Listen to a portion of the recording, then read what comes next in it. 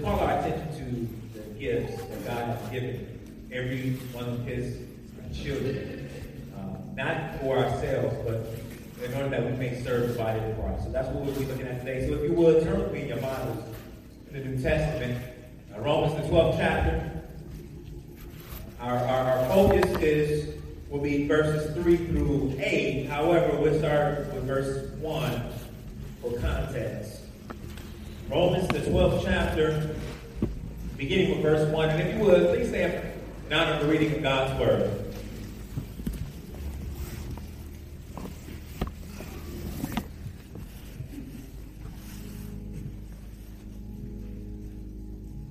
Romans, the 12th chapter, beginning with verse 1. This is the Word of God. The all-sufficient, all-powerful, life-giving Word of God. Please hear the voice of Christ. Verse 1, I appeal to you, therefore, brothers, by the mercies of God, that you present your bodies as a living sacrifice, holy and acceptable to God, which is your spiritual worship. Do not be conformed to this world, but be transformed by the renewal of your mind, that by testing you may discern what is the will of God, what is good and acceptable and perfect.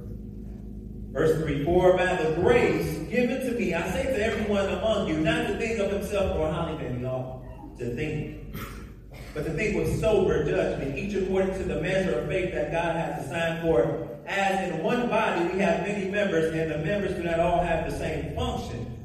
So we, though many, are one body in Christ, and individually members of one another, having gifts that differ according to the grace given to us.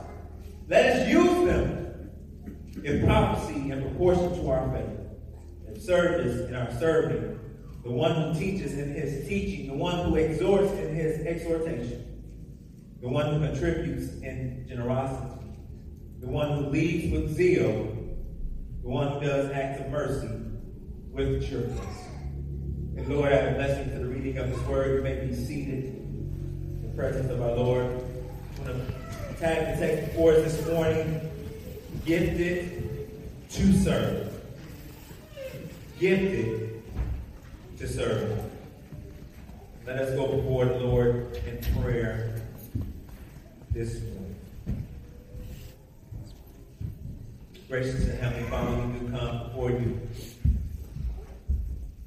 to say thank you for who you are, for there is truly no one like you. You alone are worthy of our praise. You alone are worthy of our affections. You alone are worthy of our attention this morning. So, Father, I ask that you would have mercy upon us. As we have entered into your house of worship, gather with the people of God, Lord, may you pour out your Holy Spirit that we would respond appropriately to you in worship and in praise. Lord, whatever cares of life, whatever is on our mind, whatever we have just come through at the end of last week and beginning a new week on this Lord's Day, dear God, in the name of Jesus, I ask that you would cause our minds and affections and hearts to be set upon you right now. Father, please remove all distractions. Father, remove our doubts. Remove all despair. May you speak to us through your word. May we hear you audibly in our souls as we search your word. Father, thank you for the worship that has gone forth thus far. I ask that it would have been acceptable in your sight. But even now, Lord, I ask that you take my foolish words and multiply them by the power of the Holy Spirit into something that will break strongholds, that would bring deliverance, that your glory will shine forth in this place in the magnificent and marvelous way. Heavenly Father, for the one who is struggling, I ask that they would trust in you and that they will truly understand that your grace is sufficient. That there now is no condemnation for those in Christ Jesus. That we don't have to carry into this week what we had on our back last week. That we just, all we need to do is kneel before your throne, cry out to you, and you will restore, renew, and refresh, and you will reconcile us back to you when we confess our sins and trespasses. Lord, have mercy on us because of our sins. Father, forgive us of the ways that we have sinned against you this past week and dishonored you with our lips and with our life. Father, I ask that you would forgive us for how we have sinned against one another, through our gossip, through our frustration and anger at our brothers and sisters. So, Father, I ask that you would take your word and you would deposit it deeply within our hearts and you would produce much fruit. I ask that your Holy Spirit will water your word right now in the name of Jesus. People will be transformed and changed and motivated to love you and to serve your kingdom. Father, have mercy upon us right now. We love you and we thank you. In Jesus' precious and holy name we do pray. Amen. Amen. You know, one thing that I really come to enjoy here in Louisville is the food scene. I'm a foodie.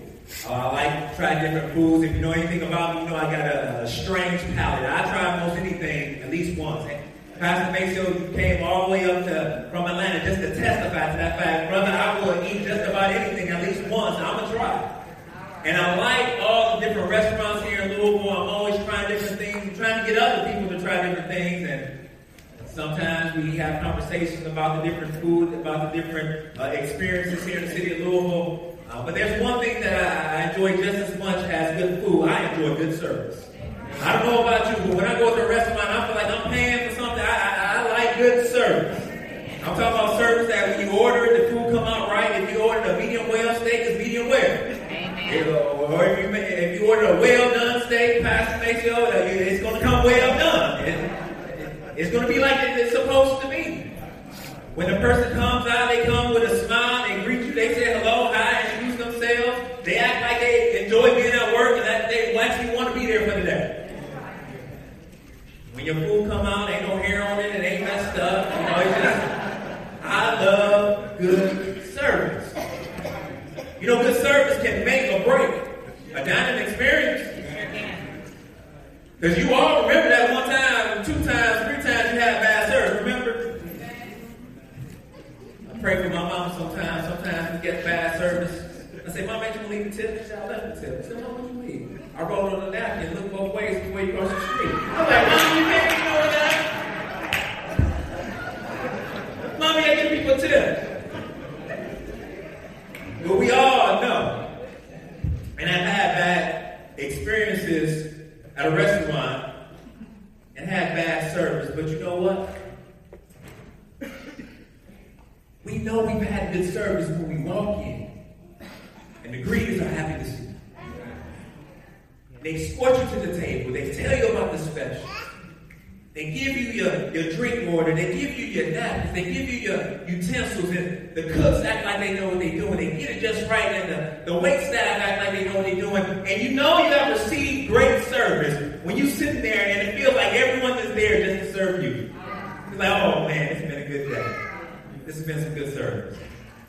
But you know what? Unfortunately, we treat the church like we treat the restaurant.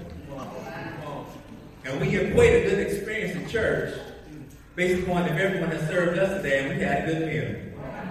There's a lot of times we come into the church with that same attitude that if we're not greeted right at the front door, if that person don't speak to me when they sing, if when I'm coming down the aisle, somebody in my seat, if I don't hear the right songs on Sunday, if the preacher don't preach a word just like I like it, we equate that experience to be a bad experience.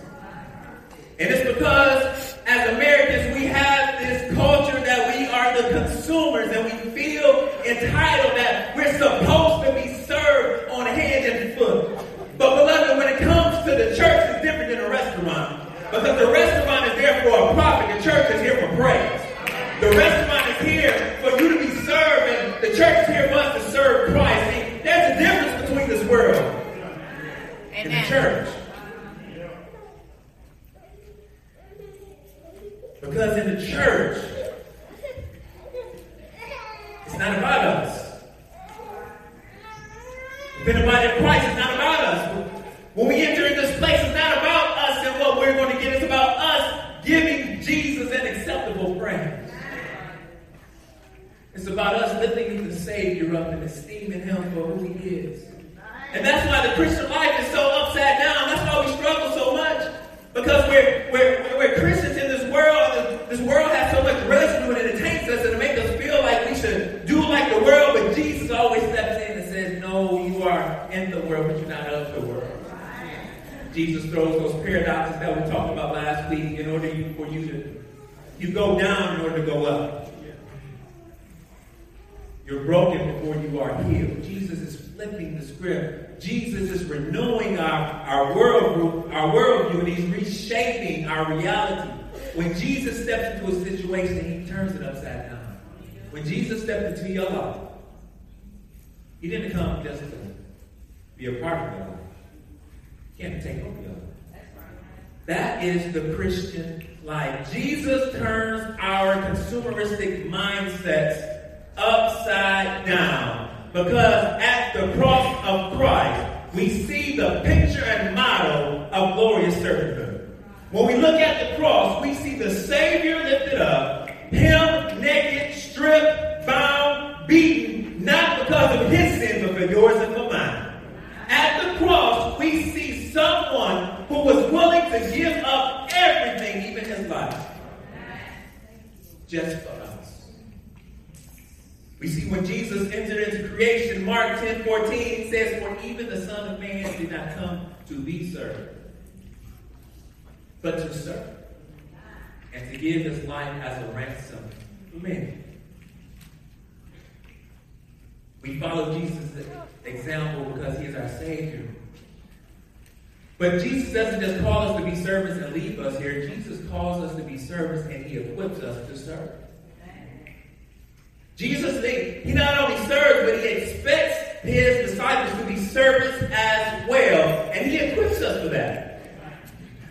In the Gospel of John, the 16th chapter, Jesus is preparing to leave his disciples, and he's speaking to them about him going away. And they're trying to understand, where are you going? Why are you leaving us, Jesus? And Jesus said, don't trip, don't worry. Amen. Because when I leave, I'm going to send you a helper. The Paraclete. He's talking about the Holy Spirit. When he leaves, he's going to send the Holy Spirit. And the Holy Spirit will come. And the text says that he will convict us of sin. He will show us our brokenness. He will show us our selfishness. He will guide us in all truth. He will bring to remembrance what Jesus has already said. But also, when the Holy Spirit comes, the Holy Spirit brings gifts with him. Gifts for his people. Spiritual gifts. Now, what are spiritual gifts? We're going to be talking a lot about spiritual gifts today. Spiritual gifts are that divine empowerment that God gives to his children in order to be a blessing towards one another, that his glory may be shown throughout the creation. The Holy Spirit gives us gifts. These gifts, it's divine empowerment. It's not because we train so hard. It's not because of who we are, but it's because God, in his grace and in his mercy, has chosen and equipped us to live with one another. And to live with one another in a way that we would bring maximum glory to him, demonstrated through our love. This is a supernatural ability. In 1 Peter the 4th chapter, the 10th verse, he's talking about these spiritual gifts, and he says, as each has received a gift, if you have the Holy Spirit within you, you have a spiritual gift, at least one. Because the Spirit gives to man. And it says here, as each has received a gift, use it to serve one another as good stewards of varied grace. What is he saying? Peter is saying, now you've been given a gift, now do something with it. Use your gift. Christians, use your gifts, because Jesus has given his people spiritual gifts. Use your gift to serve his people. In other words, Christians have been gifted to serve one another. Amen. If I could borrow the quote by John F. Kennedy, sometimes we have to have the mindset, it's not what your church can do for you. It's what you can do for your church. Amen. So from the text this morning, we are encouraged to use our gifts. And the first thing I want us to see in the text is I want us to see that we serve one another out of humility. We serve one another out of humility. We serve one another from a posture of lowliness, humility, and love. And we see it here in verse 3. In verse 3, the Apostle Paul says, "For by the grace given to me, I say to everyone among you, not to think of himself more highly than he ought to think, but to think with sober judgment, each according to the measure of faith that God has assigned." You know, the greatest distraction, the greatest deterrent to service is pride. Pride is the greatest roadblock to service taking place within the body of Christ, within the church. Because pride says it's all about me. Pride says, what can you do for me? Pride says, I'm up here, y'all down there, so y'all need to do something for me up here. Pride says, I don't care what you're going through. It's all about my day. Have you ever been in a conversation with folks and like you have like you thought you was in a conversation and you said, you know what, this week I had a difficulty with my boss. They just jump in, oh yeah, my boss is so crazy. My boss did this, that, and this. I'm like, oh, that was called. And then you say, yeah, and then I drove to get some gas. Oh, you know what, my car, I was driving to get some gas and they just hijacked the whole story. That's why you can't get a word through. Pride will make every conversation about you. Hello, somebody. Yep. When you're in a conversation, do you always talk about you? Well, have you ever just listened to the conversation? Like, yeah. Sorry to hear that. Really? Oh, I'm afraid of that. Or do you, as soon as they say something, it's like it piques your brain. Okay, I want to talk about that too. Because I'm going to talk about me. That's what pride does in the church. You can't serve nobody while you're so busy talking about yourself. You can't serve somebody else when the whole world revolves around you. So the text is laying out for us in this passage that service and humility are inextricably linked. It's tied together. You can't have one without the other. You can't have service without humility, and you can't have humility without service. You can walk around and talk about how humble you are, but if you ain't serving nobody, then you have no manifestation of the humility you claim you have. As a matter of fact, that's a humble boast. If you gotta tell people you humble, you really ain't humble. Service and humility are linked. And even here in the text, Paul has demonstrated great humility. Because look what he does. He says, "For by the grace given to me." What Paul is really saying, he's just saying it in a very nice way. He said, you know what, God made me an apostle. I have apostolic authority. I can tell y'all what y'all supposed to be doing. That's what he's saying, but what does he say? For the grace given to me. He understands that who he is because God made him that way. The authority he has, it's a delegated authority. He needs to steward it properly. So as he's standing before them, he says, you know what? God has given me grace. And the grace he gave me was to be an apostle. An apostle has an authority to speak life and speak truth and to speak a word, thus saith the Lord. And he's saying, this is what the Lord is saying to you. Listen to my authority. And he says, everyone, don't think so highly of yourself. Don't think you all that. I'm speaking on grace. Paul is saying, I can't even stand here and say I'm an apostle because I'm just so good. I am an apostle because of God's grace.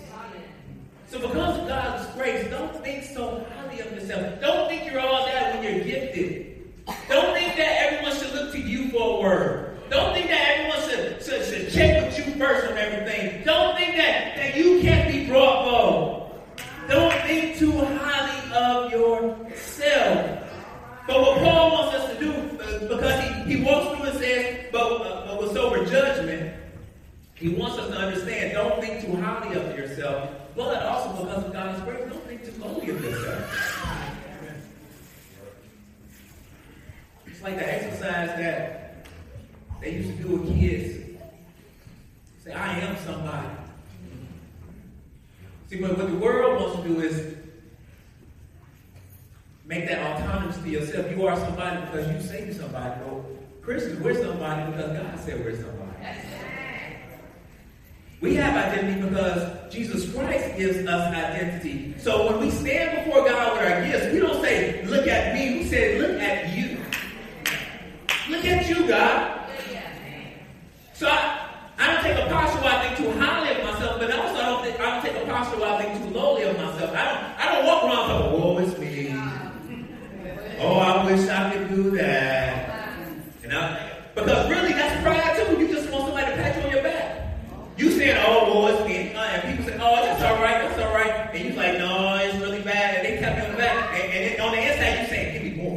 Ooh, just give me more. Give me more. I'm sorry. I'm just preaching today. So God wants us to understand that service and humility are linked. And he does so by saying, don't think too highly of yourself, but with sober judgment. Sober judgment. So we know what sober is. It's the opposite of intoxicated. And when folks are intoxicated, we can look at Proverbs 23 where it lays out what it feels like to be drunk. From the Proverbs says you wake up with all kinds of welts and you don't know how I got there. The Proverbs say that. The Proverbs say you stand up and it feels like you're standing on the mast of a ship that's swaying. So when the text talks about have sober judgment, he said, don't be drunk off your own ego. Don't have a distorted view of yourself. Because when you're drunk, you have a distorted perception. Don't look at yourself in a way that is distorted and dysfunctional because you think so highly of yourself. But what he's saying is, have sober judgment. Have a judgment that's based on each according to the measure of faith. What is he saying? He's not talking about the quantity of faith. He's talking about the quality of faith. So when he says each according to the measure of faith, what he's saying is, it's not that everybody got different measures of faith, but the measure of faith is one measure of faith dispensed by Jesus Christ. You have one faith. So because Jesus has equally distributed this faith to his people, don't think so highly of yourself. Be sober. Be sober-minded. And the way that we know that this text is linked to humility is because right at the beginning of verse 3 he says for. He's catching the context of verse 1 and 2. But verse 1 and 2 talks about being a living sacrifice.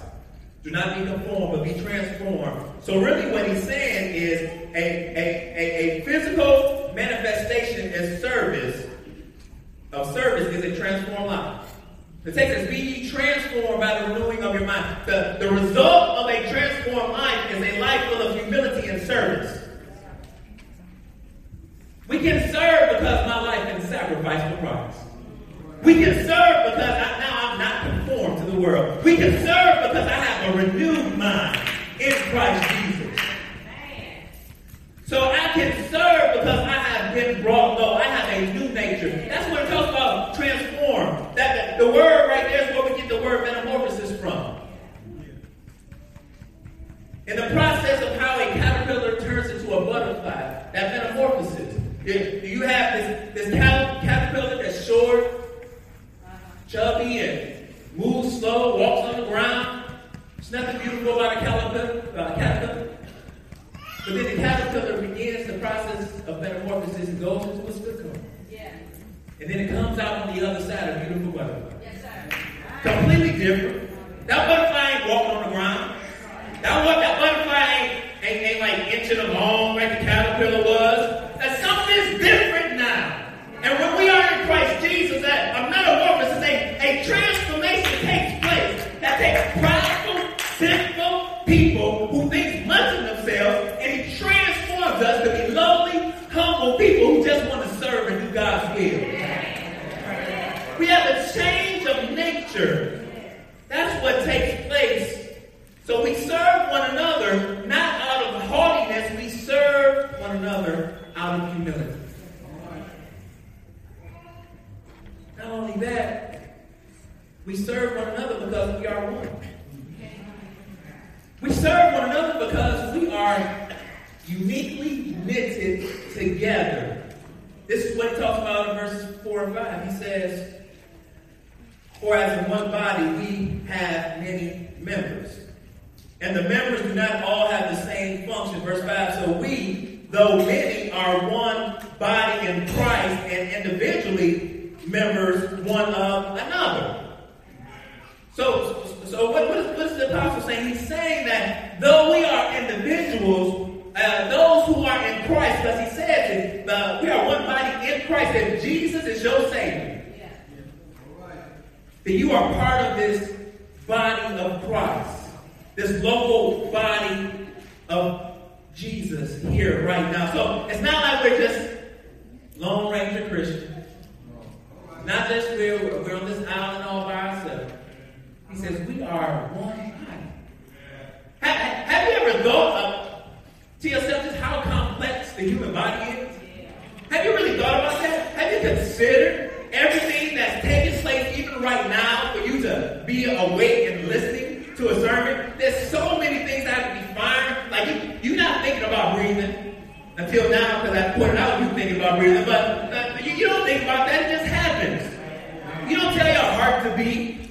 You don't tell your eyes to open and to blink. It just happens. The body is working properly with itself. That's one reason why evolution is so foolish. Evolution is foolish.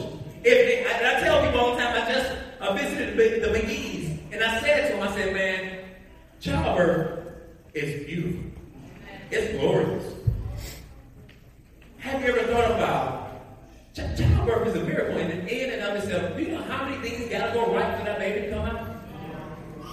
Have you ever thought about that? That's the human body at work. A living organism was in this lady in a sack of water and then was getting all of its nutrients through this umbilical cord and then comes out and then the body knows, oh, I'm not in the sack no more, so I'm going to start breathing this air. Like, how many things got to come together for that to work? Within the body, another reason why evolution is so foolish, you have the notion of what is called irreducible complexity. And what it is in a cell, there are some parts and pieces that you must have in order for the cell to work. So a perfect example is like a mousetrap. In order for a mousetrap to work, you have to have some basic pieces. A mousetrap doesn't just work if you just got a piece of wood, do you? You ain't catching up with just a piece of wood. If a mousetrap doesn't work, you got a piece of wood and the metal bar. It don't work. A mousetrap won't work unless you got the piece of wood, the metal bar, and the spring that's on it. And the catch. That's irreducible. So you need every one of them pieces in order for it to work. Think about the human body. We are irreducibly complex. The cells within the human organism don't just come out of nowhere. We didn't just evolve out of nothing to become something. But the body is unique and is dynamic and is growing. Paul is using that metaphor to represent the body of Christ. We are unique and we are growing and we are living and we are irreducibly complex. We can't do this Christian thing on our own. You can try it, you will fail. But you can't do this Christian walk on your own. We are one body. Turn with me to 1 Corinthians 12. Right quick.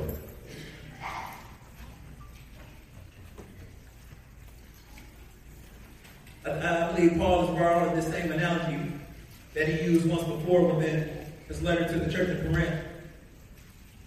1 Corinthians, the 12th chapter, beginning with verse 12.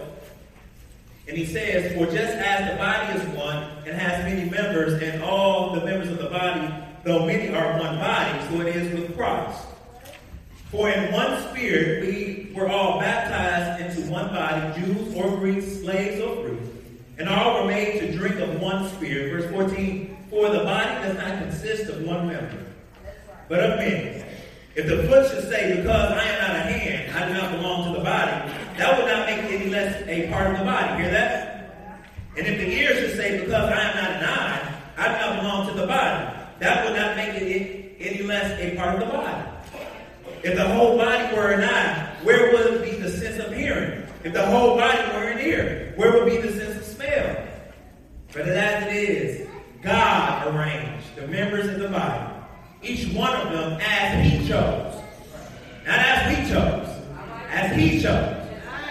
If all were a single member, where would the body be? As it is, there are many parts, yet one body. And he finishes out, he says, the eye cannot say to the hand, I have no need of you. We can't tell nobody we don't need them. We ain't need you anyway. No, you can't tell folks that.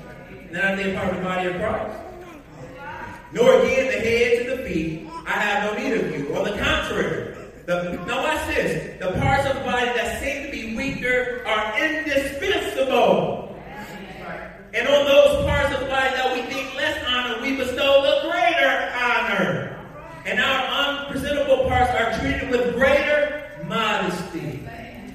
which our more presentable parts do not require. But God has so composed the body, giving greater honor to the body, to the part that lacked it, that there may be no division in the body, but that the members may have the same care for one another. If one member suffers, all suffer together. If one member is honored, all rejoice together. We are not individuals. We are a collective in Christ Jesus. We are one body who is working and serving one another for His glory and His name's sake. What this is saying, we can never walk in the church and say, don't nobody need me. We need you. If you're a part of the body, we need you. You may be a pinky toe, but what they say, some of the lesser parts are indispensable. I don't know about you, but I think I need my pinky toe. Because I don't want to tip over to the side. Those things that we don't esteem, God says, oh, great. For the person who takes out the trash, who picks up paper on their way out, indispensable. Amen. Preachers come a dime dozen. You get no preacher. But you get a whole lot of people who like to serve in the kitchen. Amen. Who like to clean up this place. Who drive all over the place to pick up folks. Who teach Sunday school class. Ain't got to be bed now. Who help the children wipe snotty noses and change diapers. All because they love Jesus. You get servants in this place and they're indispensable. Indispensable. Don't try to run up in the church and be a deacon too quick. Don't try to be a preacher too quick. God says those parts, we'll take care of them. But it's those people in the background. The Craig got that song. The background. Oh, I'm in the background. Play the background. Don't worry about the glory of this world shining the light of praise on you. It's the small things that make the church function well. The small things, not the big things. See, but the problem is we live in a culture that is so caught up with I. Instead of we. The world teaches it's all about me. So we bring that same mindset from the world. You gotta get yours. You gotta get paid. You gotta rise on that corporate ladder. And we treat the church like it's a company being traded on NASDAQ. That we gotta rise in order to gain significance. Jesus is saying, you was already significant. Not even when you accepted me. You were significant when you were in my mind before eternity passed. You were significant when Jesus went to Calvary's cross. You ain't got to climb no ladders to be significant to me. I shed my blood for you. So the church don't function like a company. The church this ain't Humana. This ain't Humana. This is the church of Jesus Christ, purchased, but blood bought.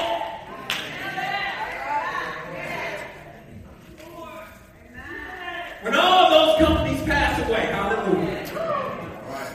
When Humana takes a tumble downtown, that building ain't going to stand because the Bible tells me that New Jerusalem is going to come and crush everything that we built, and He's going to restore His kingdom. It's not I, we're we. So how do we know that we bring that world's mentality into the church? Well, just a couple things here I want you to think about. Have you considered? Do you base your service on your calendar, or do you base your calendar on your service? Can you help with this? Oh, wait, let me check. Let me check my calendar first. Hold up. Let me check. Oh, you know what? I can't do it that day.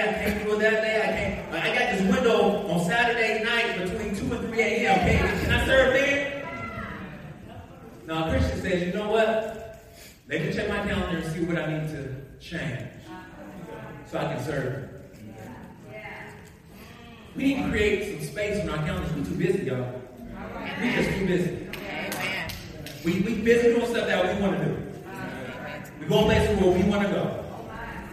Where at on your calendar you, do you have a space to serve somebody other than yourself? Another test, how do you set your priorities? How do you determine what gets scheduled? How do you determine what's going to be in front of you? How do you want to determine what you spend your money and your time on? That's what you care about. Check your bank book. Look at your bank book. Whatever categories got the biggest budget, wherever you spend the most of your time, that's your priority. It just is what it is. We have to be the body in Christ. See, that's the key. This is supernatural. It's not something we just up and do because we want to. We don't want to be a collective. We want to be individuals because we want our way. But Christ Jesus, he crushes our desires and he causes us to love him more than anything else. So that he rearranges our affections, and now we're more in line into what he wants to do in our lives. Right. Lastly, in the text, we not only serve one another out of humility, we not only serve one another because we're one, but then lastly, we serve one another out of obedience. We serve one another because we've been told to serve one another. Look here. Verse 6. So he says,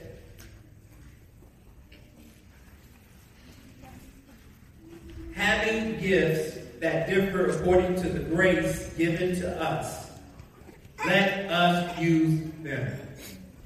If prophecy in proportion to our faith, if service in our serving, the one who teaches in his teaching, the one who exhorts in his exhortation, the one who contributes in generosity, the one who leads with zeal, the one who does acts of mercy with cheerfulness. Don't be distracted. Don't be distracted by the gifts. Don't be like the squirrel. Don't pay attention to the text. Don't be so quick to run to the spiritual gifts that you miss what Paul just said. Before you run to prophecy, well, what's prophecy these days in the church? We can talk about that later. But before we get into all of that, he just says, whatever gift you have, you need to start using it. Let us use them. Use your gift. And the reason why he's saying use your gift, he is speaking to a church, this new church that God is building, and he's building this church in order to be a beacon of light in a sinful, pagan world. And Jesus wants to use us to be a beacon of light and hope in a pagan world. He wants to do something bigger than we can do by ourselves. Turn with me quickly over to Exodus 31st chapter. I want to show you something. In Exodus the 31st chapter, what we see that in the New Testament, this is not the first time that Jesus gives gifts to men in order to build something. Because in Exodus the 31st chapter, we see that Israel is preparing to build the temple, the place where God where the people would meet God, where worship would take place, the place where everyone will look to and see the God of Israel being worshipped and honored and adored. So in order to build that place of worship, somebody come on. If God is going to build this place of worship, he is preparing people to build it. Verse 1, he says, the Lord says to Moses, see, I have called by name Bezalel, the son of Uri, son of Hur, and of the tribe of Judah. Watch this. I have filled him with the Spirit of God, with ability and intelligence, with knowledge and all craftsmanship, to devise artistic designs, to work in gold, silver, and bronze, and cutting stones for setting, and carving wood, and to work in every craft. And behold, I have appointed with him Oholiab, the son of Ahisamach, of the tribe of Dan, and I have given to all able men ability that they may make all that I have commanded you. Beloved, God ain't going to call us to do anything that he hasn't already equipped us to do. He said that I have commanded you the tent of, he wants the tent of meeting to be sweet, and the ark of the testimony, and the mercy seat that is on it, and all the furnishings of the tent, the table and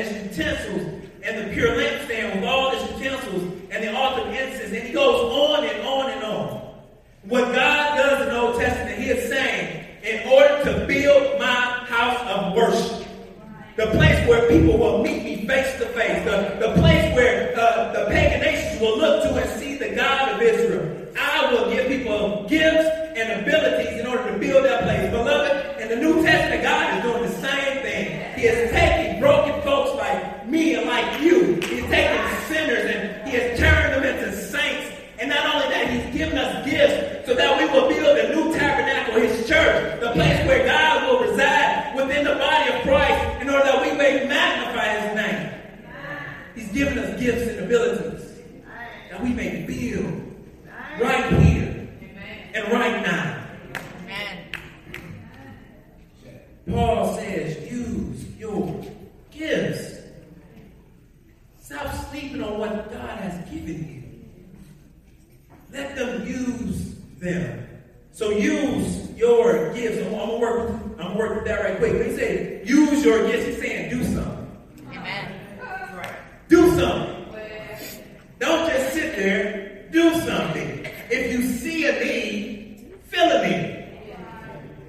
We like, Pastor, I don't know what my spiritual gift is. Well, I heard the example before. See, spiritual gifts is kind of like a pickup game of basketball, right? In the game, you get on the court with folks you ain't never played with before. It's just a pickup game. Y'all get together and y'all play. But you don't figure out who can do what until you get on the court and start playing. And once you're on the court and you start playing, you start to see who can dribble and who can't, who can pass and who can't, who can shoot and who can't, who can play defense and who can't, and who needs to sit on the bench and give everybody water. We see that. But you won't find out your gift until you get on the court and start playing in the game. God has called us to do something. You don't have to know, well, the text said I got the gift of administration and I got the gift of exhortation and I got the gift of charity. You really don't need that. All you need to do is just get up and show up, and God will begin to reveal your giftings, and then other people will say to you, oh man, you so good at such and such. Oh man, God wants to use you in this area of the church. All you have to do is show up, and God will show out through you. Use your gifts. What I like about this phrase and those 4 words, I don't see any exceptions. You let us use them.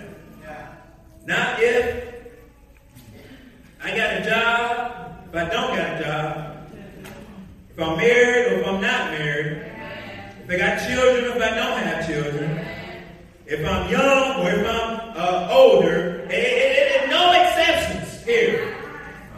If you are part of the body of Christ and filled with the Holy Spirit, you have a gift, and God says, use it. Use it. Now, what I'm not saying is that there may be seasons of life that may be difficult for you to be around the body or whatever, but if we're really a part of the body, then we're around one another more than just Sunday, right? If we're really the body of Christ, I don't have to wait for Sunday to serve you. You see my number during the week. Somebody's checking on. Somebody's calling. There's no exceptions. He said, use your gifts. The gift that God has chosen to give you. See, one of the reasons why we don't serve with the gift that we have is because we worry about the gift we don't get. We want like the Christian church, we want the sign gifts, we want the flashy stuff. We want the stuff that people gonna pat us on the back for all the time. But if that's not your gift to be out front, use what you have. Don't worry about it. Don't leave here saying, oh, I wish I was like. Oh, they do such a good job. I wish I could do that too. No, you're not supposed to do that too. You walk according to how God has equipped you. And when you walk how God has equipped you, beloved, people, instead of saying, I wish I was like them, people going to say, I wish I was like them. Just walk in your gift. Use your gift. This right here, these are gifts. Parallel passage in 1 Corinthians, the 12th chapter, verses 4 through 11. I'm not going to go there right now. But what we have to understand about gifts really don't say nothing about us. Right. That's right. Gifts say everything about the giver. Yeah. Amen. Gifts say everything about Jesus. That's right. Because like she says, having different gifts, having gifts that differ according to the grace given to us.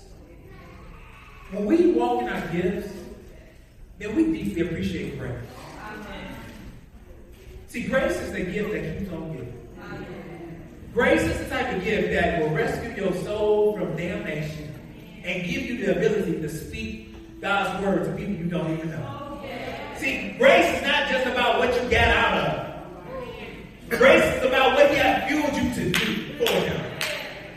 So when He says, according to the grace, grace not only rescues my soul, given to me unmerited favor, grace actually allows me to accomplish the will of God. Grace is the fuel in my engine. Grace is that which propels me towards righteousness. And what it's saying is, I don't just give them gifts, I gave them the grace, and grace just produced the gift in their life. So according to the grace given to us,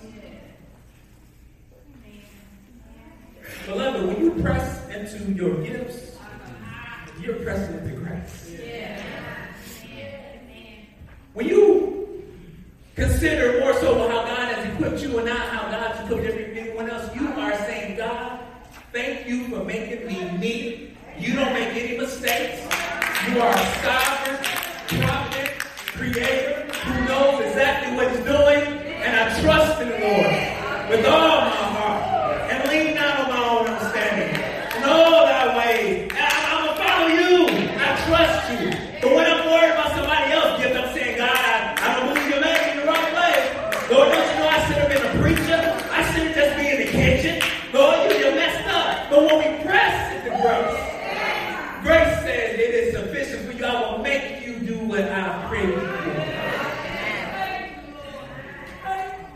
When you press into grace, that's where you find joy. When you press into grace and you begin to fulfill the purpose that God has created you for, unspeakable joy. Unspeakable joy. Have you ever had it? I know it's hard getting a job, but imagine having your dream job. The one that you ain't got to set the alarm for.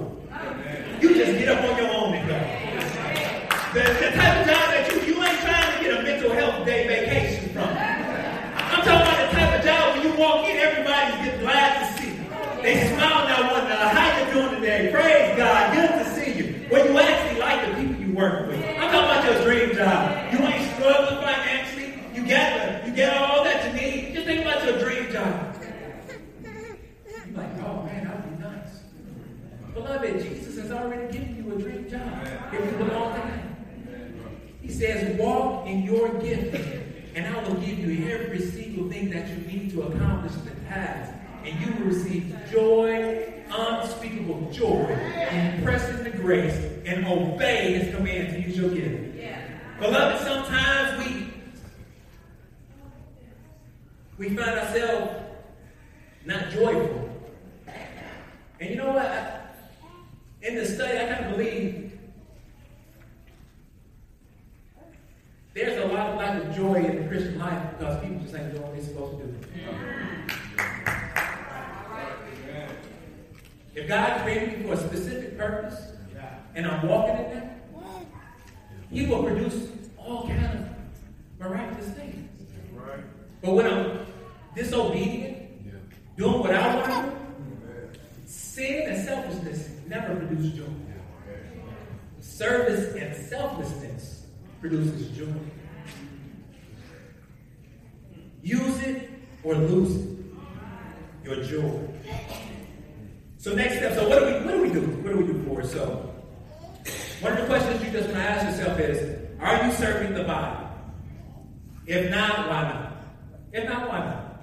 Let us answer that question. Let us help you with that. And when I say serve, beloved, there's so many other things that takes place within the body than just Sunday service.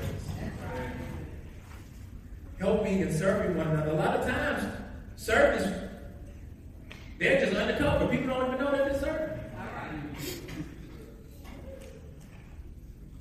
But if you are serving, if you are serving, are you operating in your gift? Pull out your handout. This morning we passed out the bulletins, and in your handout we have this list of church ministry needs. Go ahead and pull that out right now.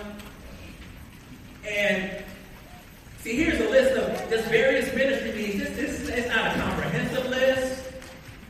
It may be some errors on here, but the whole purpose is to show you that we have a lot of needs here. And for anyone who says, I just don't know where I fit in, just show up. Just get in the game somewhere. So we're asking that based upon the spiritual gift survey, based upon how God has been speaking to you last week and this week, just take some time, fill this out. Where does God want you to serve, and how does He want you to serve the body? And again, this is not a comprehensive list, so if you don't see something on here that provokes your interest, then just begin to think and pray about, well, what need do I see? Because a lot of times we see a need, and then we say, well, y'all should have this, and y'all need to do this. But that's, you see the need, so God wants to use you to fill that need. All right. Write it down.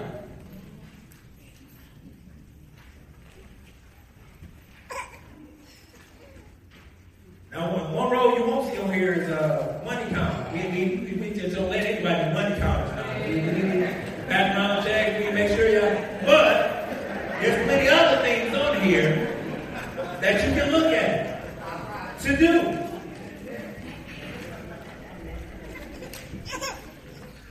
So what we want to do is, when we transition into worship and the giving of a tithes and offering, we will have a basket up front. If you choose to fill that out now and you want to bring it and drop in the basket, that's great. On your way out, we will have another basket in the back that you can drop them off on your way out, or preferably you take it home.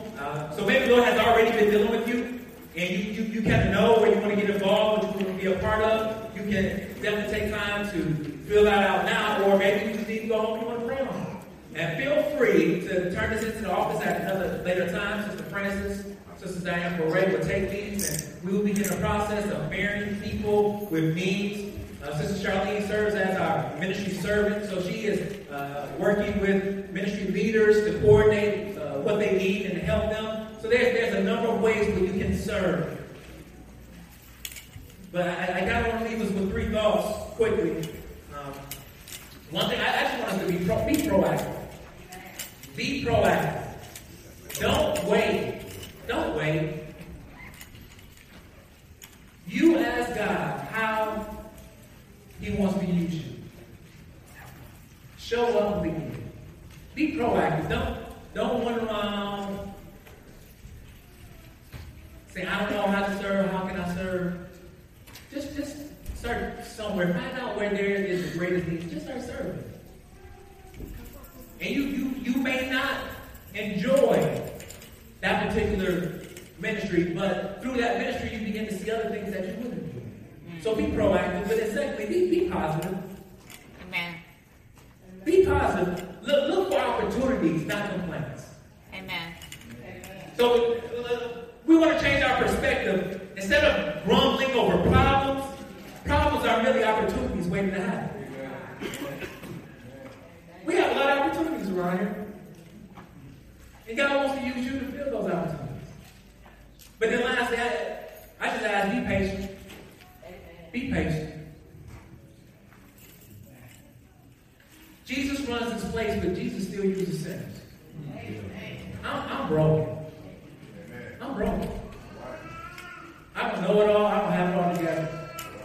If y'all only knew what really was wrong with my head during the week, I just like, Jesus,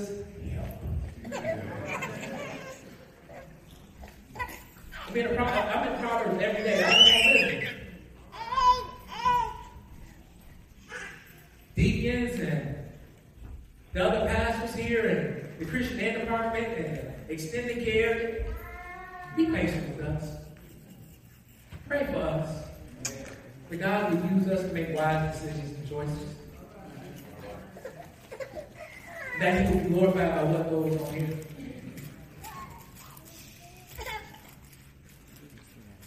Ultimately, service is a gospel issue. A lack of service for one another just reveals either a false understanding of the gospel or it's an abuse of grace.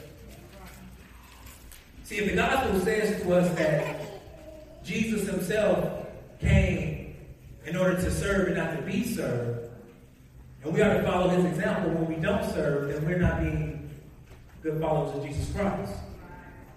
See, this is a gospel issue because the gospel says that God created man to serve him, to live for him, and to glorify him.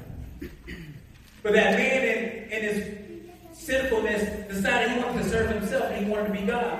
And in doing so, he broke God's commandments and allowed sin to enter into creation. So now we have this sin stain within all of our hearts. So our first and foremost desire from birth is to satisfy ourselves. We don't want to serve anyone because sin has stained us completely, mentally, physically. And because sin has stained us, we see all throughout Scripture what it looks like when man continues to serve himself over and over again. Man falls into sin. Man is corrupted because of sin. And despair and disaster comes because of our sinfulness. This pattern happens over and over and over again in Scripture. And if we were only to look at Scripture, sometimes we say, God, what are we to do? But God, in his grace and his mercy, knew that we would only want to serve ourselves. So he brought the ultimate servant, Jesus Christ the Lord. Jesus steps into creation as a baby. And he grows up living a sinless life. The life that we could not live. The life of complete and total submission unto the Father. Obedient to his will. Serving the sick. Serving his disciples. So ultimately, his greatest demonstration of service was dying upon Calvary's cross for you and for me. Amen. And then Jesus takes that burden upon himself. He buries it in the tomb. But the text says 3 days later he rose again with all power in his hand. The ultimate act of service, he gave his life. That we would have salvation. So how do we respond to Jesus' service? Do we continue to live how we want to live and do what we want to do and abuse the grace and the forgiveness that Jesus has given to us? Or do we purpose in our heart today through the power of the Holy Spirit, Lord, I don't want to keep serving myself. I don't want to keep living for myself. It's not getting me anywhere. It's bringing pain and destruction in my life. It's so hard to be selfish. Because you always got to be thinking about being selfish. Lord, please forgive me for my sin of selfishness. Help me to turn and help me to live for you. That's my challenge today. If you are here today and you have not experienced the grace that Jesus Christ brings, if you have not enjoyed the grace that God has given, cry out to him today. Look to Jesus, the one who went to Calvary's cross. Look to Jesus, who already accomplished everything that we need for the forgiveness of sin. See, beloved, we need grace in order to truly understand the gospel and truly to understand what it means to serve. Because apart from a deep understanding of God's love and grace, we will always abuse grace and seek to serve ourselves. So, beloved, you may be one or two people here today who don't serve at all. And one reason may be because you're just being disobedient to God's calling in your life. You're just running. You don't want to submit to him. Beloved, trust Christ today. Believe what he says about your life over what the world is telling you about your own life. Either you're disobedient, but secondly, maybe you're just not a part of the body. And when I say the body of Christ, we saw in the text that we are all one, not because we decide to show up on Sunday together, not because we invite one another, not because we just eat together, but because Jesus Christ has redeemed the people to himself and covered us in his blood.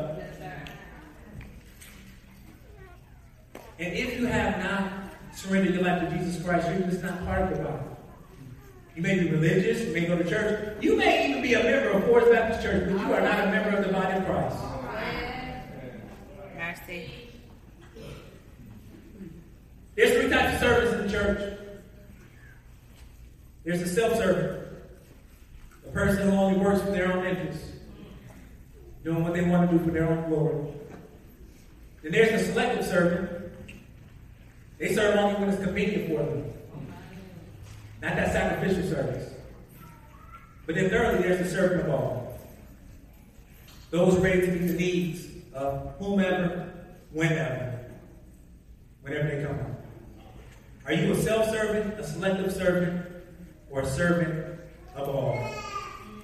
My challenge to you is that you will serve the body of Christ today. And we may be one together. And that God will get all glory. Let us pray. Gracious and gentle Father, I just thank you for the opportunity and privilege to preach your word. Thank you for the challenge that you are calling us to just use our gifts. Lord, help us to be faithful for the grace that you have given unto us. And help us to serve you, Lord. For the one who does not know Jesus Christ today, I ask that you will convict them of their sins. Show them how they've been living for themselves all these years. But you call us to loving submission towards you. Father, for the one who has been disobedient, I ask that they will repent and turn towards you. For your word declares that if we do confess our sins, you are faithful and just to forgive us our sins and to cleanse us from all unrighteousness.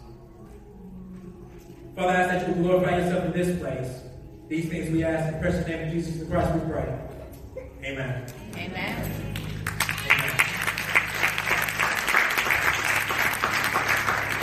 The call is simple. If you're here today and you have not surrendered your life to Jesus Christ, you may do so